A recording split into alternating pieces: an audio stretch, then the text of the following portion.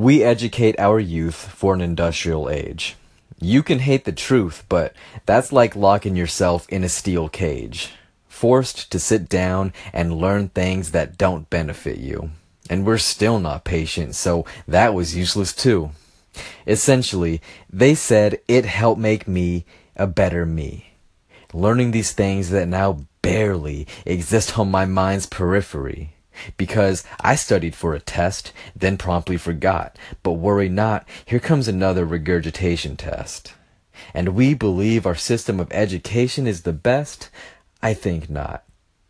20 years I spent in that system.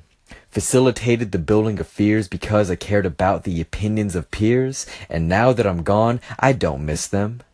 But the system was made for a different era. I'm not trying to scare you. I just want to make my point clearer. So what do we do now? You gotta make your own school. You must understand what you think is cool. Enjoy writing? Then write. Coding? Then code. The system was made for you to learn to be told.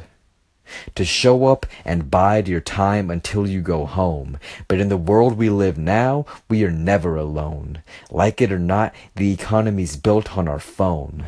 And if it's not yet, it will be. Tech is progressing, that's easy to see.